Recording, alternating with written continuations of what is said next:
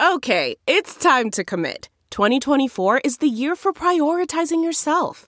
Begin your new smile journey with Byte, and you could start seeing results in just 2 to 3 weeks.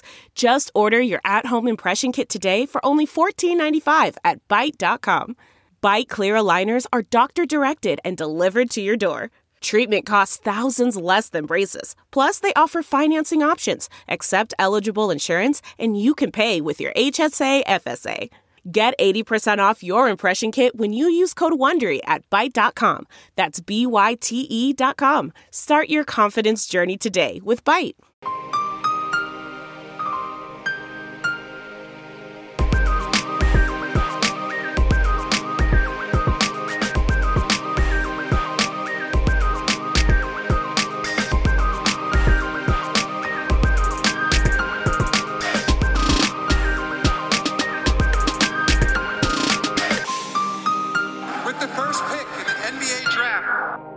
Hello and welcome back to the Prep to Pro NBA Draft Podcast. My name is Ben Pfeiffer, and as always, I'm joined by my co-host Max Carlin. Max, how's it going? I am disoriented because we're recording the intro to part 2 after we recorded the outro to part 2 after we recorded, that was the first thing we recorded, and then we recorded the outro to part 1, and now we're recording the intro to part 2. So I am confused. But it all sounds like one cohesive product because of the magic of audition and post-production, and the efforts of the wonderful Ben Pfeiffer. Thank you, Max. Yes. Ross, how are you? Yeah. I'm doing well. How are you guys? We're having a nice afternoon. Yeah, Ross, we are, as we introduced, we're joined, just like in part 1, by the Stepien Zone Ross Homan, the foremost high school basketball guy on Draft Twitter. You can follow him at Ross_Homan1. So yeah, because he's here, we're going to keep talking about this G League Select team and, keep talking about what it means for them and what it's going to be like, in the future right now. So let's get back into it. There is no shortage of action going on with our partners over at betonline.ag. The sports world is slowly making its way back with the NBA announcing its return in late July. But right now, UFC, boxing, NASCAR, and international soccer have all resumed play, and BetOnline has the best odds/lines for their best upcoming games and matches. Need more? BetOnline has simulated NFL, NBA, and UFC happening live every day for our devout gamblers to check out. BetOnline also offers hundreds of live casino games, poker tournaments, and the best props in the business. Visit betonline.ag on your computer or mobile device and join now to receive your welcome bonus. betonline.ag, your online wagering experts. No, go ahead, Ross. No, sorry, you can go. I pretty much just echo what you guys say. Okay, so what I wanted to talk about a little bit, to finish up this conversation, is the future of this G League Select program. So what do you think that we're going to see going forward? Like Ross, do you think we'll see more teams and they'll take the approach of this is the Kuminga team, this is the Jalen Green team? I guess, that won't be for this year, but this is the AJ Griffin team, this is the Paolo Banchero team. Like, I think that's possible, but I also do think that they need to be a little more selective. And it was tough with this year because it all kind of just got put together after a lot of kids were already committed places. So there was a little bit of scrambling involved, it seemed like, this year. But you can build good groups, like in every single class. You can build good teams with these guys. And I think like having 2 high-level guys isn't bad as long as you don't have like a third ball dominant guy. Like I'm fine with Kuminga and Green on the same team, but Nick's coming in is where it really starts to get kind of cloudy. Because you can stagger 2 like top level guys, and you can each get them their reps, but they definitely do need to be a little bit more selective and be a little bit more worried about team fit, because obviously, like you guys have been saying, like the wins aren't the main objective, but team fit matters with development too. Like, you want to make sure these guys are in the best possible positions to learn and succeed and do what they need to do. Yeah, I mean, I fear, maybe the only way they really, prioritize deeper scouting and team fit is like, because like what happens, for this program if these players fail, if this developmental system for whatever reason doesn't work, and these players aren't positive NBA players. I mean, not even just for some of these prospects, like Todd and Soto, who are most definitely not in the strongest developmental systems for themselves. But again, for the league, if these players don't perform well and this investment doesn't really work out, what are the ramifications there? So again, just like having better scouting and better team fit will better will limit the chance of that. But still, like what happens if this just fails? And that gets at a very important question. What happens? I mean, let's like adopt a hypothetical that seems pretty likely, that Todd is bad and is not worthy of being drafted. Like, what is he able to do from here? Is this a situation where he can play another year with the G League select team? Because for a normal prospect going through a normal avenue to the NBA, either international or through college, you don't have to declare for the draft the first time you're eligible. You'll have guys like Malcolm Castle this year who, decide that they don't want to come out. You'll have guys in the NCAA like Scotty Lewis who decide that they don't want to come out, and those are guys who may have been drafted or were on the fringe. You have guys who neglect to come out. So is that going to be an option available to Isaiah Todd if he does not live up to what seems the NBA's expectations of him are?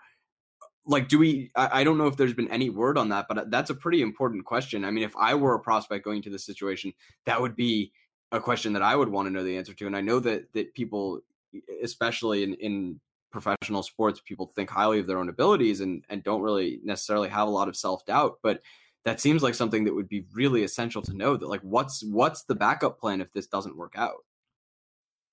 I think if I had to guess, the next step would probably be like just a two-way deal. I mean, we've seen it since the two-way was introduced that like high-profile high school ranks will get you a two-way deal. Like, teams will still talk themselves into potentially having that upside, so they'll be willing to invest that. So if I had to guess, I feel like that would be the next step for these guys that underperform on the select team. Yeah, and I guess that comes back to just the expansion of the overall program, because if they have multiple teams, then if Isaiah Todd, let's say, fails in his first year, maybe he can try again with maybe a G League select program with 3 teams or 4 teams, where there's just a lot more slots. I mean, I don't know how realistic that is, but are they still going to be giving him $250,000 whatever they're giving him? Probably not, and that's the thing. I mean, again, like, if just gotta have to improve the scouting to, just for the financial side, because it's just not a good investment in terms of money. But yeah, I mean, I'm not sure what choice he'd have, but other than taking a pay cut if they offered him. I mean, I guess you could try to go play overseas and get a deal there, but the question is what caliber of league is going to be interested in an 18-year-old who failed in an 18-year-old development context. So, and they're certainly not going to be able to go back to college. That's not an option. That's almost certainly not going to be an option. So yeah, I mean, I guess I think two-way, trying to find themselves a spot in the G League. Maybe if it's not even a two-way, but trying to find their way onto a G League roster is probably the next step of the pipeline.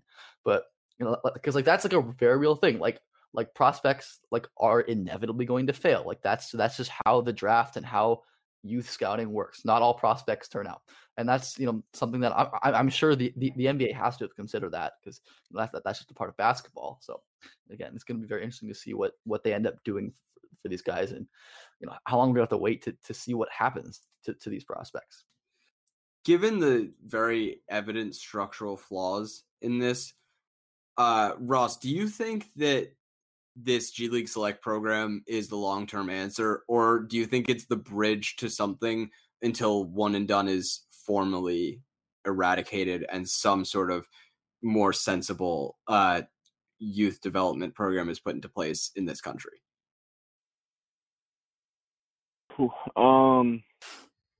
I think it has the bones to be something good. I don't know if they'll be able to make it something good. It's just really hard to get high-level players at that age on one team together and make it work, especially from a development standpoint. But it seems like, I guess, like the one thing to point towards positivity is that it seems like the NBA is pretty invested in this and willing to do a lot financially to make it work. So I feel like I could see this being a thing for a little while here, and I do think that it eventually will succeed. Obviously, it's going to take some trial and error, and it's never going to be perfect, but I do think it could be a viable stopgap for kids, yeah. Yeah, I mean, I wonder if this eventually is going to lead to just like a continued expansion of the G League as like a minor league type of system, which is really what I'm looking at here. Because this just doesn't seem like a sustainable practice, at least in its own form. Of course, like we've talked about, on this episode, we could see it take a lot of different ways that would make it more sustainable. But, turning into maybe like a European style soccer clubs have, academies where they bring up very young kids like throughout, just like making that all under the NBA. I mean, the NBA wants basketball everywhere to be under the NBA. So, I mean, if they can start with, making, these top high school prospects won't play as much with their high school or with their AAU teams, where they can play in G League academies where, they're brought up through the NBA and then eventually, become draft eligible and can enter the NBA through the normal way or through a different type of way. So yeah, I mean, that's my guess as to what happens in the future. Some sort of expansion of the minor league system, which I think has already shown positive results with the two-way system, and with what they've done so far. And I can only imagine they're going to want to keep growing the G League. So yeah, I think that's probably what my guess would be. Obviously, it's going to depend a lot on the success and the failure of the program in the first couple of years. I think this buffer year is pretty desirable for NBA teams where they're not just trying to draft guys out of high school again, because that's really hard to do. It's really hard to get a constant competition level.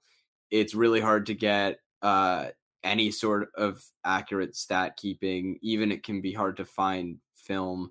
So I don't think that it's desirable for the NBA to be trying to pluck kids out of high school again, which is why I do think that something like this, where they have a G League year where guys are playing in a more controlled and equal context, I think makes sense.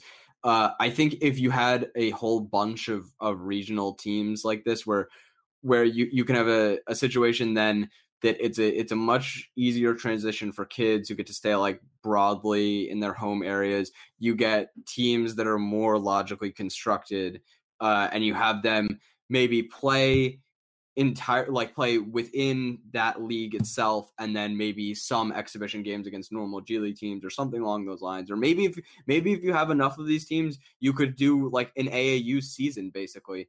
I think that would make some sense. Just like an expanded minor league kind of thing. Yeah, but not connected to any one team. Yeah, I'm affiliated with teams, but like I'm really thinking like NBA. Yeah, I'm thinking really like an NBA run AAU season, and they have one season of that before draft eligibility. But then I don't really know what you do with kids who aren't good enough to get drafted and don't want to declare. Like it's a really weird position to be putting 18-year-olds in.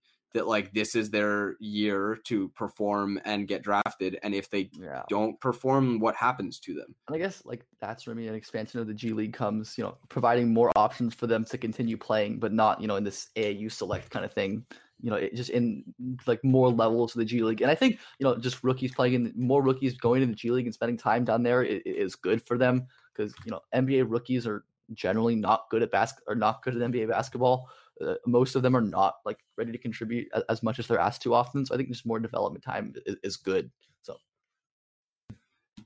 Yeah, in evaluating this specific team, assuming that it's one team, Ross, what are you like? How much are you going to defer to your prior sample on Green and Kuminga? Like, if this team is a disaster and like it's just a really weird context to evaluate, or well, not in the case that games don't happen, but just the team's kind of a disaster and Green and Kuminga look fairly questionable. Like, how much will you defer to the prior on that?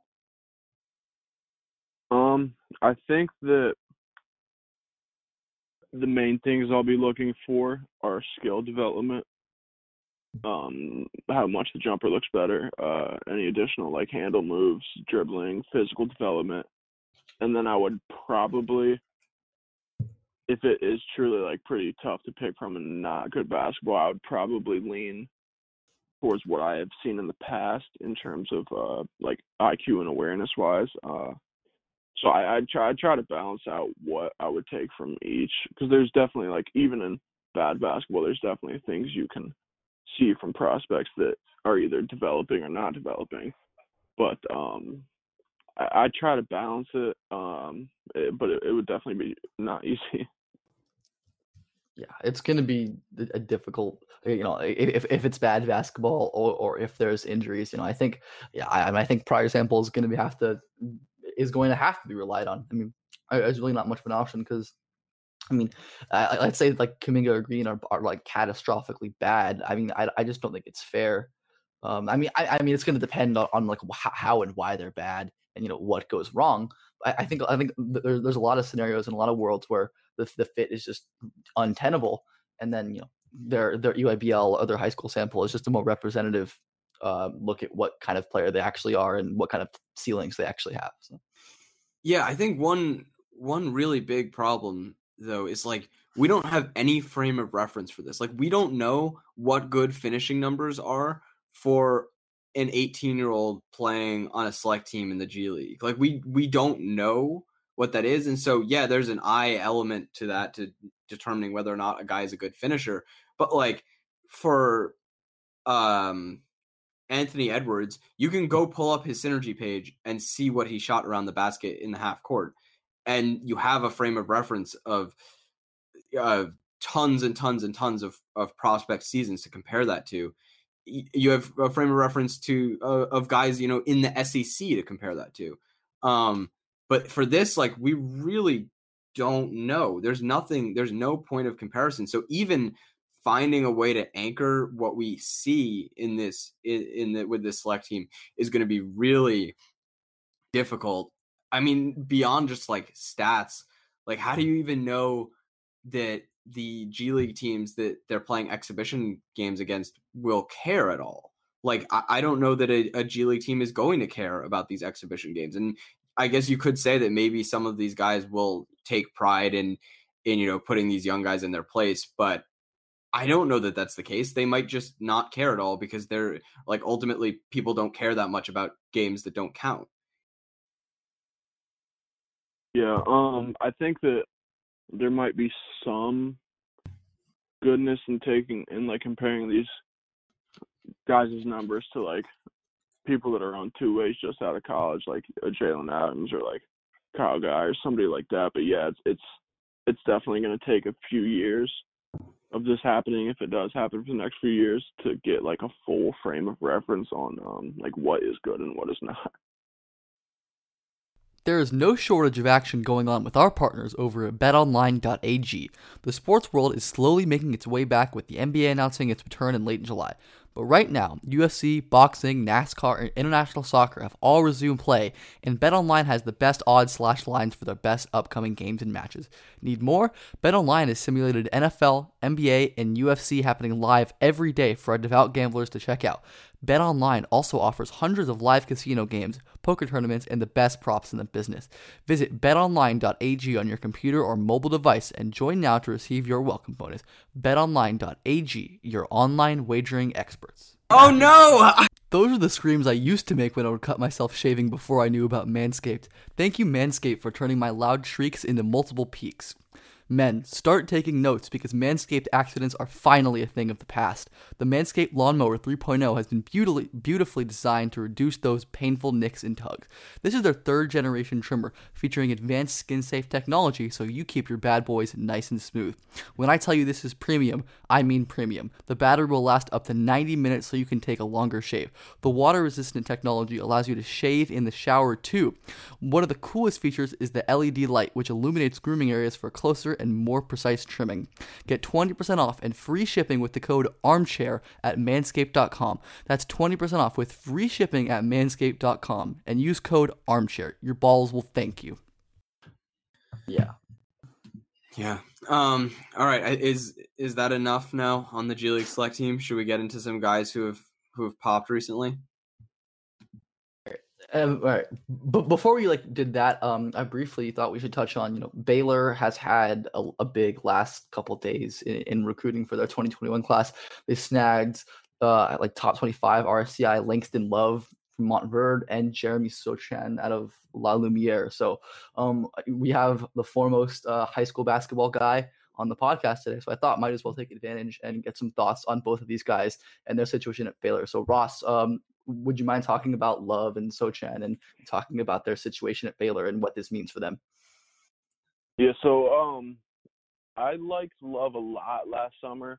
I've cooled on him a little bit just because lack of physical tools. He's 6'3"ish. He's super stocky and strong, but he's 6'3"ish with near an even wingspan and just more of an okay athlete rather than a good one, but just incredible touch and a really, really good shot maker and uses his strength well to finish. So I like him a good bit at Baylor because they give a lot of free range to their guards and it's a pretty forgiving offense, and I think he'll become and grow into a really good shot maker there. So I like that fit a lot. And then Sochan is one of my favorite underrated guys in this class. I don't think he's even in the top 70-ish anywhere. I could be wrong on that, but I know for sure he's not in the top 50 anywhere. But he was really, really good in granted it was the B division of FIBA, but he was really, really good. In the 18U, he won tournament MVP. He was super dominant on both ends of the floor, and then he was pretty good for LaLu last year. He played 5 for them a lot, so it kind of hurt him offensively. You just didn't get to see a ton from him, and they had a lot of really good guards and wings that had really high usages for that team. But you saw him defensively be able to play really well at the 5. He's more before. He's kind of similar to a poor man Scotty Barnes almost, where he's got a really good length, moves pretty well for his size, is strong, good secondary rim protector, and then I like his passing a lot. The make or break with him is whether or not he's going to be a shooter, but I do think both of them have pretty legit one-and-done potential.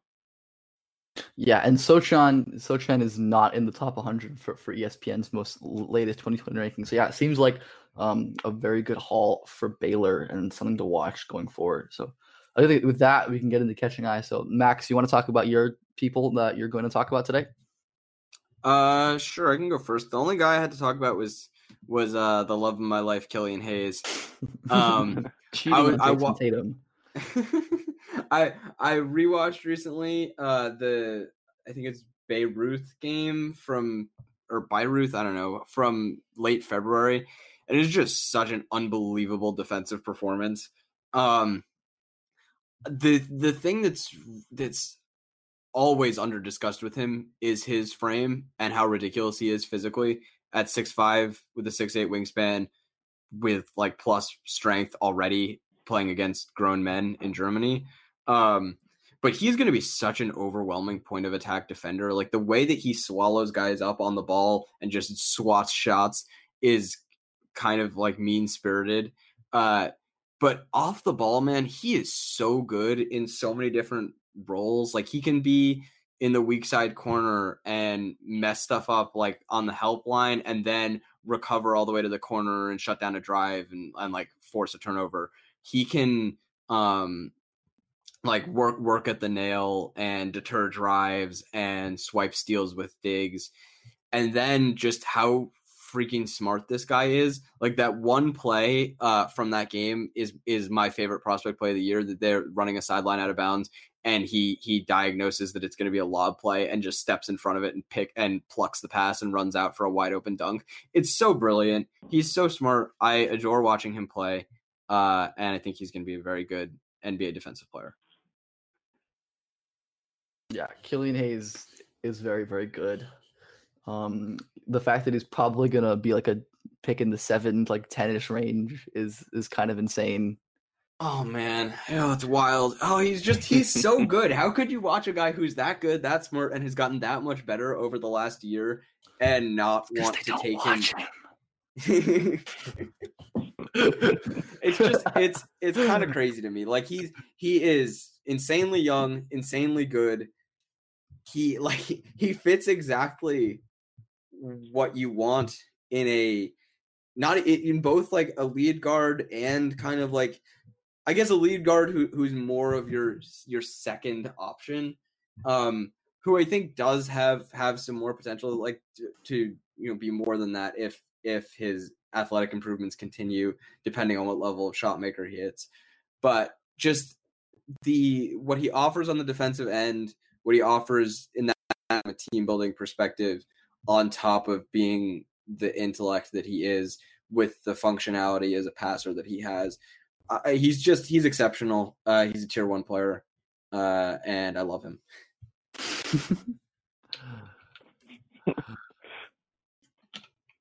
All right, so Ross, are there any guys you want to talk about you've watched recently that have caught your eye you'd like to speak about?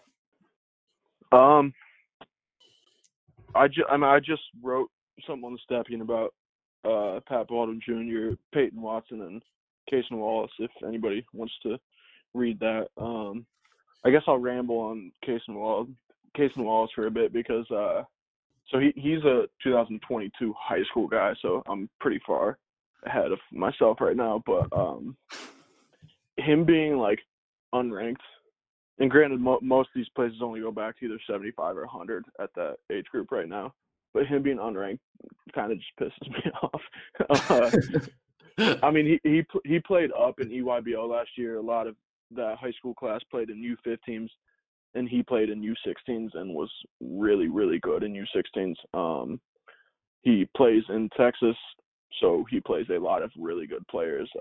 He played like Micah Peavy last year, Arterio Morris. He plays consistent D1 players in high school, and again, really, really good. But I think he's a pretty easy 5-star and probably going to be a one-and-done first-round pick. And I guess in 3 years, which is pretty far ahead. But yeah, so I've just been watching a lot of high school recently, so I'll let you go, Ben.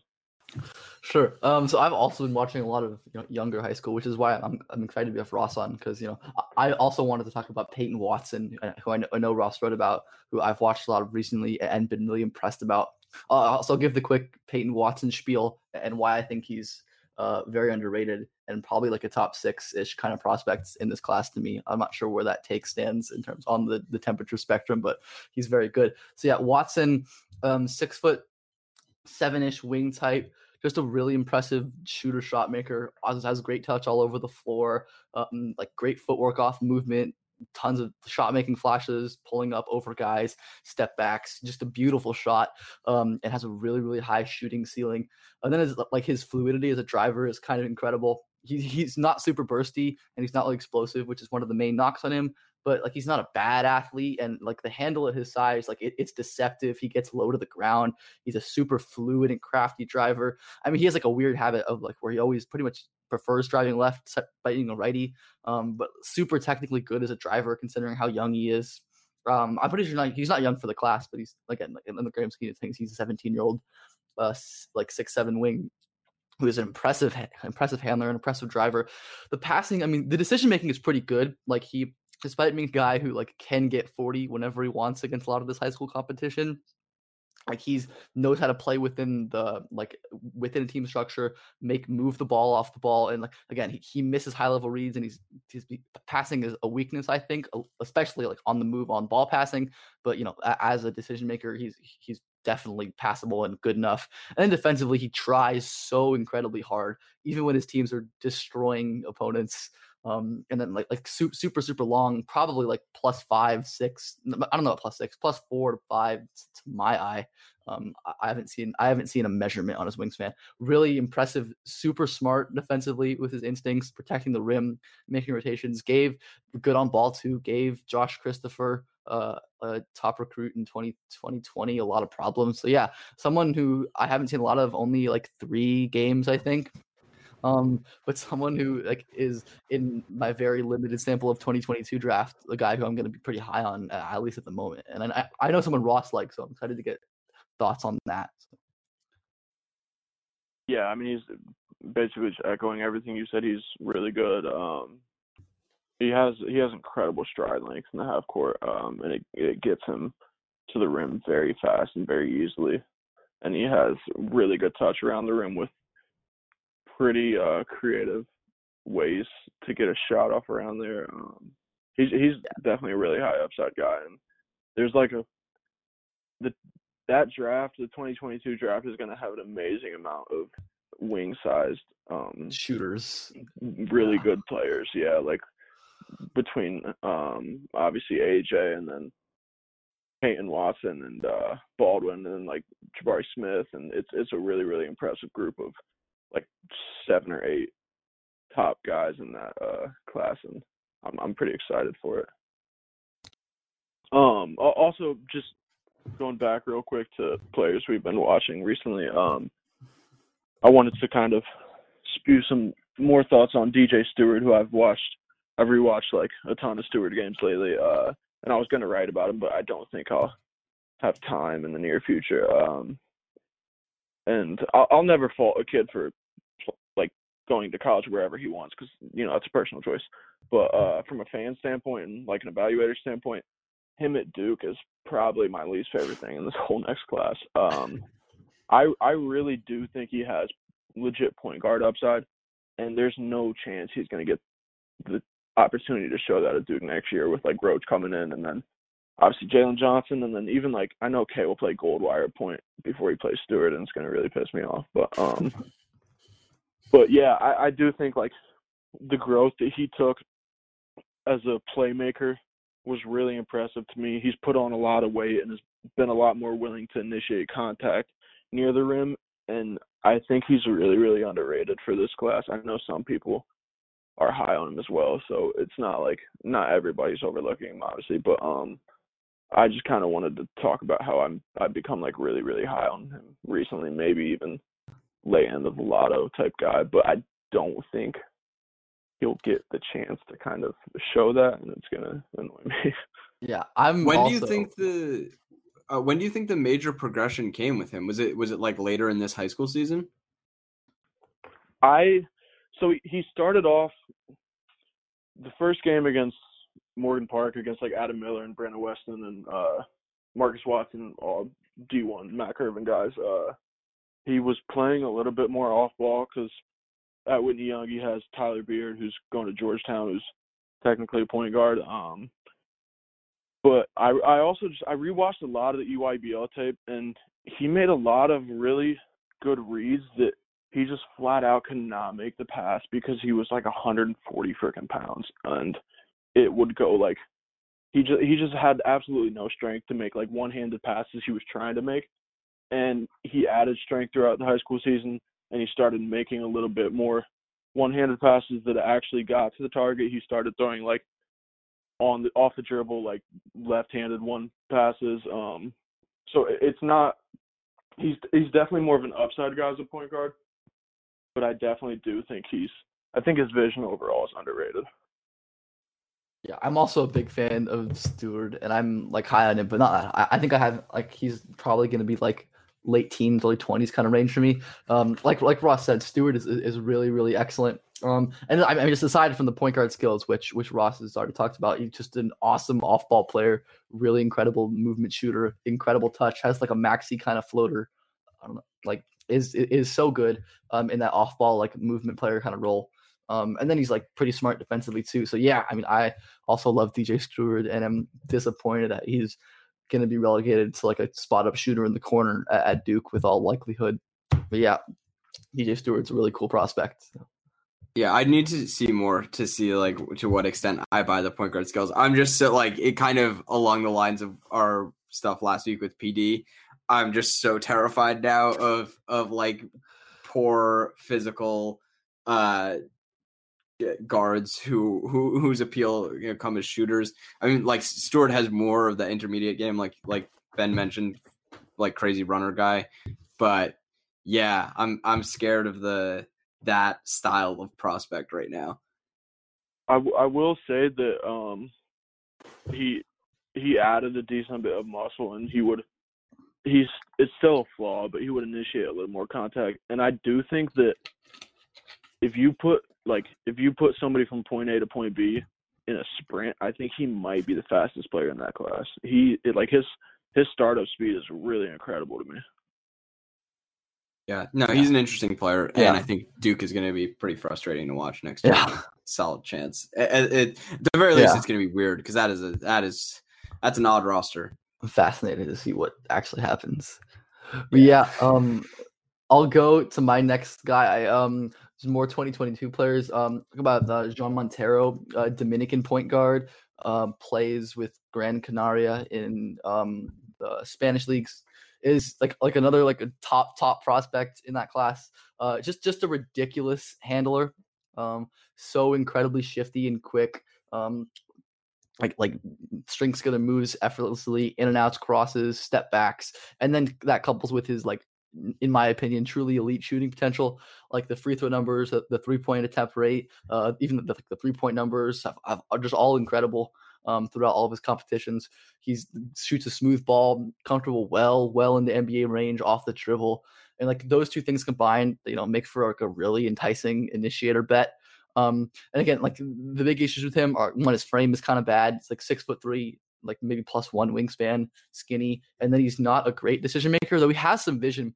And I think like he is as dominant as youth players come. I mean, like he dropped multiple like almost 50-point games in FIBA U16, dominated ANGT at times, like at every dominated, I think it's 15 or 16 UIBL, incredibly dominant youth player. And then had like success, I think even more success as like a facilitator playing in, the Barcelona or the Spanish third division, which is the same division as Bolmaro. Lots of success there. I think like the passing is even better there in like the few games I've seen compared to like the youth level games. And again, like the decision making is a concern, but he has real vision. Nothing super advanced, but he's capable of basic passes. And like he's so crafty in the pick and roll. Like he has this move he does all the time where he'll like accelerate hard one way and then like one way towards the screen and then quick behind the back or cross to reject the screen and send his defender flying into the screen. So manipulative, just toys with defenders. And defensively, like I said, the frame is an issue, but he's smart, has always had good steal rates, and makes plays off the ball. So yeah, a guy who I'm looking at as like a top 4, 5-ish kind of prospect for 2022. Again, not really set on where I'm going to rank him or anything, but one of my favorite guys to watch and someone who's going to be really, really, really good, I think. So. I actually think he's really underrated defensively from like a broad scheme of where people view him. Yeah, I mean, he has like, again, like the frame is a concern, but he is like quite active and makes a lot of really plays off the ball. Yeah, and I mean, just like I've been impressed. I mean, like in like like Spanish third division isn't like a great league, but like the extent to which he's willing to be physical with like grown men is impressive to me, considering he was 16. He turned 17 like 14 days ago. So he's crazy young too, which is just equally impressive for how good he is.